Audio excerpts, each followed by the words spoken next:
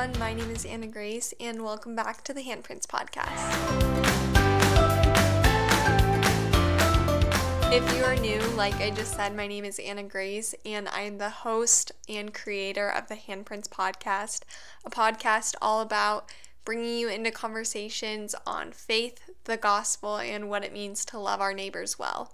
In last week's episode, I just shared a little bit about the gospel. I shared the coming of Jesus Christ into the world and what that means for us. That it means that there is an invitation open for us to step into full, abundant, eternal life through Christ and have relationship with God, the Father, the Son, and the Holy Spirit because of what Jesus did. If you have not already listened to that episode, I would highly recommend it. It will put a lot of things in context for you for this episode. But with all of that being said, today I'm going to be debunking some Christian myths or myths about Christ that I find people often believe, people have heard, or people have actually had Christians tell them these things that might not actually be a reflection of Christ. Even though Jesus came into the world to save sinners, we still live in the world and we still are tempted by the world. We still sin in the world. Even though we're not bound by sin, we still fall short of the glory of God each and every day. And because of that, sometimes Christ is not reflected the way that he truly is in the Bible, the way that he truly is in relationship with him. Today I'm going to be taking from feedback I got on my Instagram about impressions people have had of Christians, of Christ, of the gospel, and I'm just going to bring some light to them through scripture. And I prayed a lot over these questions. I sought out wisdom through scripture. I listened to some podcast episodes as well as sermons on some of these topics and really tried to just discern what does God say about these things. And so today, that's what I'm going to be doing. I'm going to be debunking some of the responses that I got. I'm not going to be answering every response I got just because I got enough that it would take up too much time to do that. And so I'm just going to be kind of going one by one and bringing light to each of these and doing my best to answer them. With that being said, I am bringing scripture to these. I also am inserting my own opinion to a certain extent, but I want you guys to know that the Word of God has the final say, and so whatever I think doesn't necessarily matter if it's not what God thinks and it's not what His Word says. Scripture tells us that the Word does not come back void, that all things can actually be measured against it, that it is the living, breathing Word of God, that all Scripture is inspired by God. And so I truly believe that God gets the final say on this, not myself. And so I really just prayed for wisdom over this and wisdom as to where I should go in scripture to find these answers.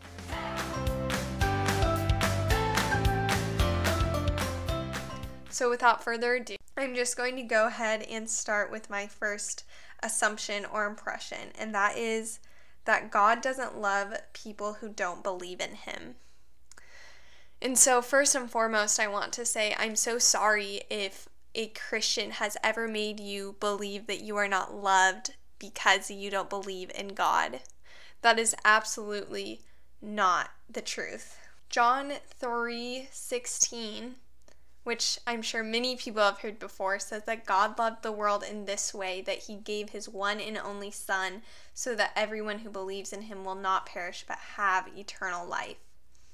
For God did not send His Son into the world to condemn the world, but to save the world through Him. It is absolutely false that God does not love those who don't believe in Him. Because Jesus came into the world because God loved the world. He sent His only Son because God loved us. Because God was giving us a way out, a rescue plan, a mission that He had set before the beginning of the world to save us because He loved us. But He also loves us enough to give us the choice to choose His Son. This is the next assumption.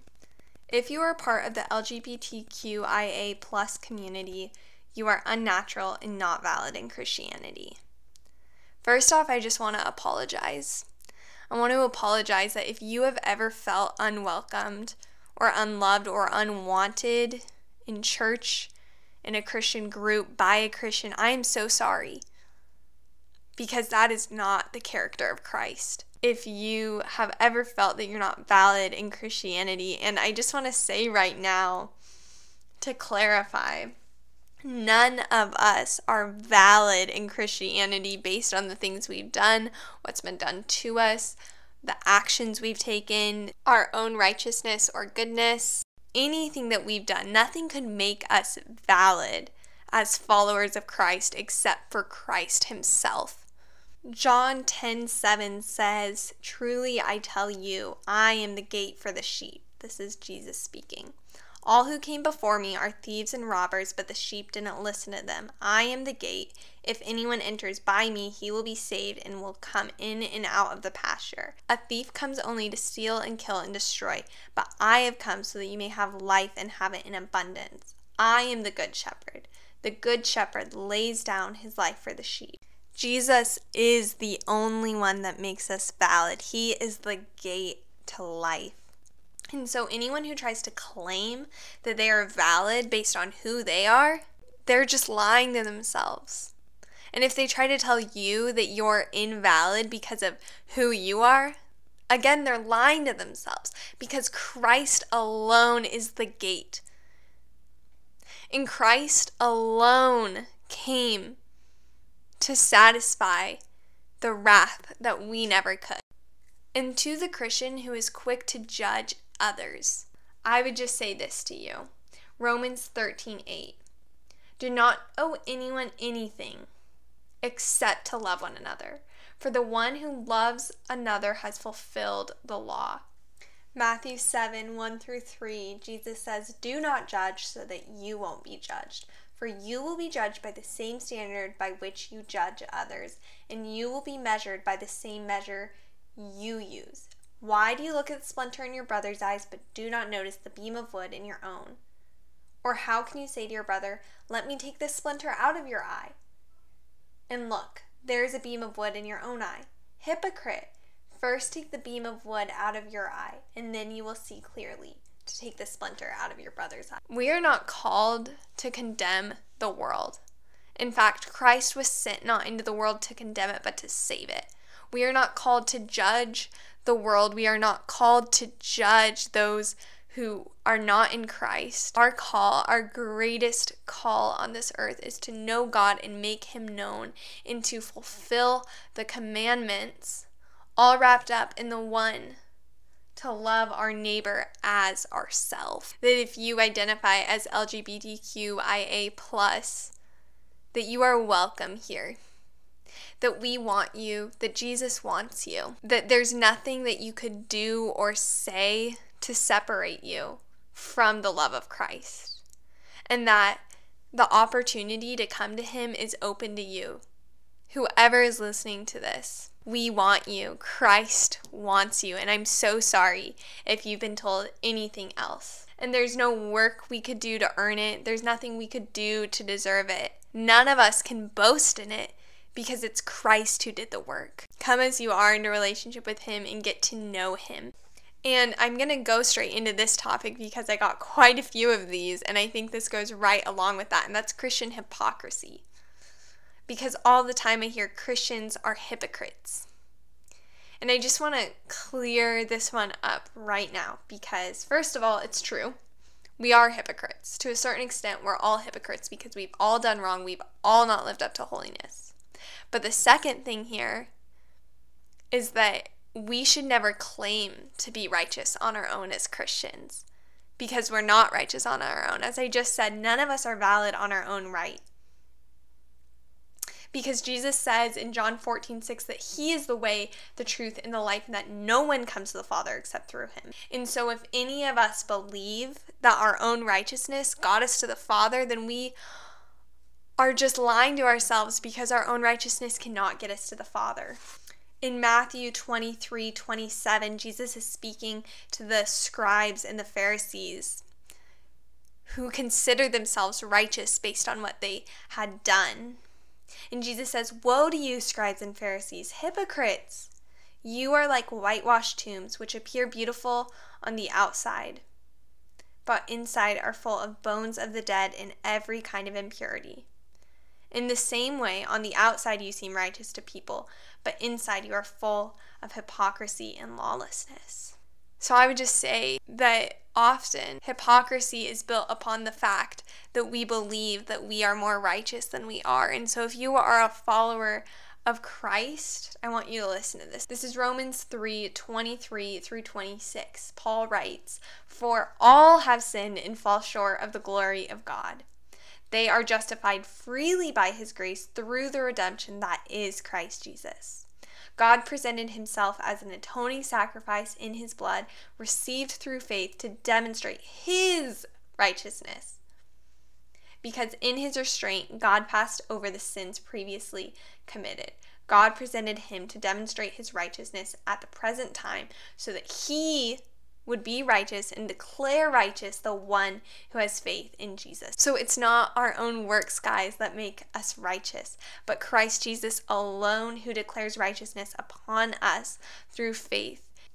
I would also say that though we are made righteous in Christ, this is not a call that we are just able to go on doing whatever we want, being those hypocrites who on the outside are whitewashed, but on the inside are full of dirt. Because Galatians 2:17 says, "But if we ourselves are also found to be sinners while seeking to be justified by Christ, is Christ then a promoter of sin? Absolutely not. If I rebuild those things that I tore down, I show myself to be a lawbreaker. For through the law, I died to the law so that I might live for God." And when you know God, when you really truly get to know him, and you know how deeply, madly in love he is with you, and the Holy Spirit has entered you, you no longer want to go on sinning. There is this urgency inside of you, this built up spirit from the Holy Spirit. When you know that your value is in Christ, that you no longer want what's of the flesh. Yes, you will still be tempted of the flesh, but I will just say that if it is a constant stirring where you don't feel any conviction, then I would just ask yourself, do I know how deeply, madly in love the Father is with me? Because when that truth becomes known to you, when the Holy Spirit reveals that truth to you, it's a life-changing, life-altering truth. And that doesn't mean that at no moment you're going to be tempted, but it does mean that the value and the worth and the life that comes from knowing that you are loved by the Creator of life, it's a whole new kind of ball game that you're in. And I just love, Francis Chan talks a lot about this. There's nothing that I could say on this podcast today that could just stir up your affection enough with Christ. Yeah, you might get excited about the idea of believing in Christ and knowing this love, but there's nothing I could do to stir up this love inside of you. It's a love that the Holy Spirit has to reveal to you, that the Father has to call you to, and that you have to accept and step into. There's nothing I could say to actually change it. The Holy Spirit is the one who has to change it. The Holy Spirit is the one who has to change you. And I'm not saying this to discourage you. I'm saying it because if you think that you just have to keep trying and striving and doing better in order to be without sin, then I just want to erase that lie. Paul says in Ephesians 3 that he prays that them, the church in Ephesus, being rooted and firmly established in love, may be able to comprehend with all the saints what is the length and width and height and depth of God's love, and know Christ's love that surpasses knowledge, so that they may be filled with the fullness of God. The knowledge of this love is the only thing that can bring you to repentance. It's the only thing that can bring you from sin. It is the only thing that can free you. When I look at my life, when I look at the sins that continue to tempt me in my life, the only thing that makes me say no to the sin and yes to God is God himself, the love of God. Not my own willpower, not my own strength, not even my own righteousness.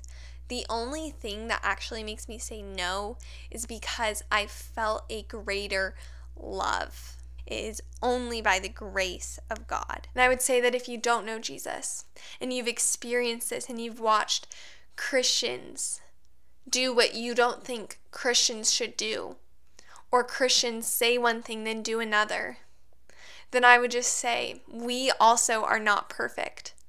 We also sin, but we know the one who sets us free. Don't let us and our sin draw you away from Christ. Let it be an encouragement that anyone can come to know Christ. Don't go on thinking for a minute that you have to live up to this righteousness and then you get to know Christ. No, you actually get to first meet Christ.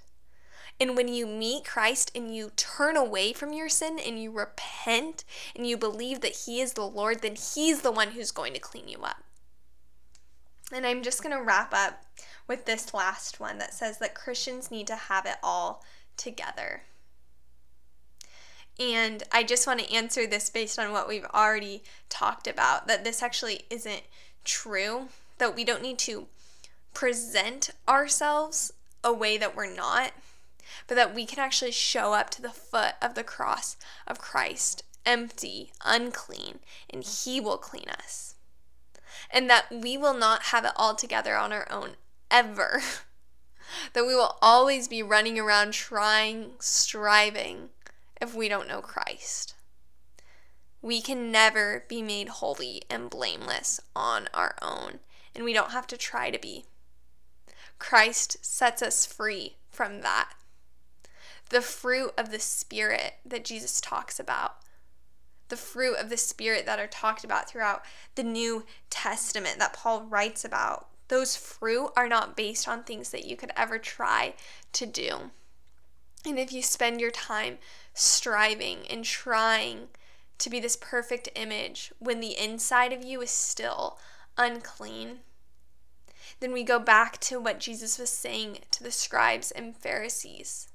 Woe to you, for you may look clean on the outside, but the inside of your cup, it's not clean. And the thing is, we don't have to hide from God. We don't have to hide from Christ. He knows our sin because He died for our sin. He knows us fully. We don't have to hide from Him. We don't have to present an image of something we're not to Him. We can come completely as we are, and He will clean us up. He loves us enough, not just to bring us to Himself, but to actually clean us and wash us. If you listened to the podcast from last week, you would have heard the story of the lost son. And at the end of the story, the lost son comes home. And before he's home, while he's still a long way off, the father saw him and ran to him. The son repents. He's turned back to his father. But he's still dirty. He's still unclean. And the father is the one who dresses him in these robes and elegant attire, who makes him blameless, holy, clean, who celebrates him. The son cannot do that on his own. He was empty. He longed to eat from the pods that the pigs ate from. He had nothing. He was desperate. He was unclean. But the Father, y'all, Jesus did not come in vain. Jesus didn't come so that you can try to put all the pieces together to look a certain way and then present yourself. No, Jesus actually came to present you as holy and blameless to the Father because of the blood that was spilled. Because He was the perfect sacrificial Lamb of God who lived a perfect life, who died a criminal's death even though He was innocent, and who rose again and defeated death. If you know Jesus, then you were saved. You are being saved, and you will be saved. All three. And though that's a topic for another time, I just want to encourage you in this process of the world where some of us have already been saved and yet we're not yet with Jesus, that you can actually step in and live into that eternity because you know Him. And it's hard because we still live in our flesh. We still have desires of our flesh competing with the desires of Christ for our lives. But if you know Christ, then the Holy Spirit has entered you. You can live free. You don't have to live bound. You don't have to live striving, because he will clean you up. The fruit of the Spirit means that Jesus comes, he cleans you, and as a byproduct come love, joy, peace, patience, kindness, goodness, faithfulness, gentleness, and self-control. And if you are still living bound by sin, and you're afraid that you've done something that could keep you from the love of Christ, I just want to break that lie out of your head and say there is nothing you could do to separate you from the love of Christ. That there is nothing you could do that is too much for the grace of Jesus Christ to cover, for the blood of Christ to cover. 2 Corinthians 12:9 says, "My grace is sufficient for you, for my power is perfected in weakness. Therefore, I will most gladly boast all the more about my weakness, so that Christ's power may reside in me. I take pleasure in weakness, insults, hardships, persecutions, and in difficulties for the sake of Christ. For when I am weak, then I am strong." There's no height nor depth you could go to escape the steadfast love of Christ. Psalm 139 says that you are fearfully and wonderfully made. God made you. He weaved you together. He knit you intricately. He knew and numbered the days of your life. And he knew that you would be born into a world of sin. He knew that you would turn from him. He knew that some of you might never know him, but he made a way for you to know him. Christ Jesus came into the world to save sinners. There's no height nor depth you could go to escape the steadfast love of the Lord our God. So I'm just going to pray us out. Lord Jesus, I just thank you for who you are.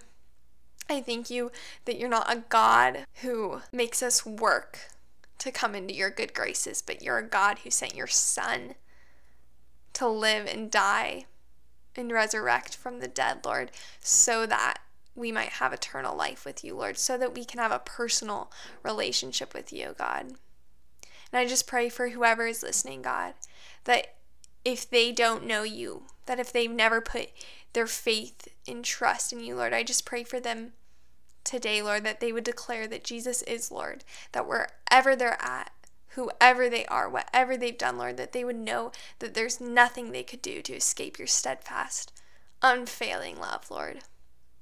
That they would know that Christ came for them, and that they would just step into that today, Lord, and confess and repent and turn back to you, Lord.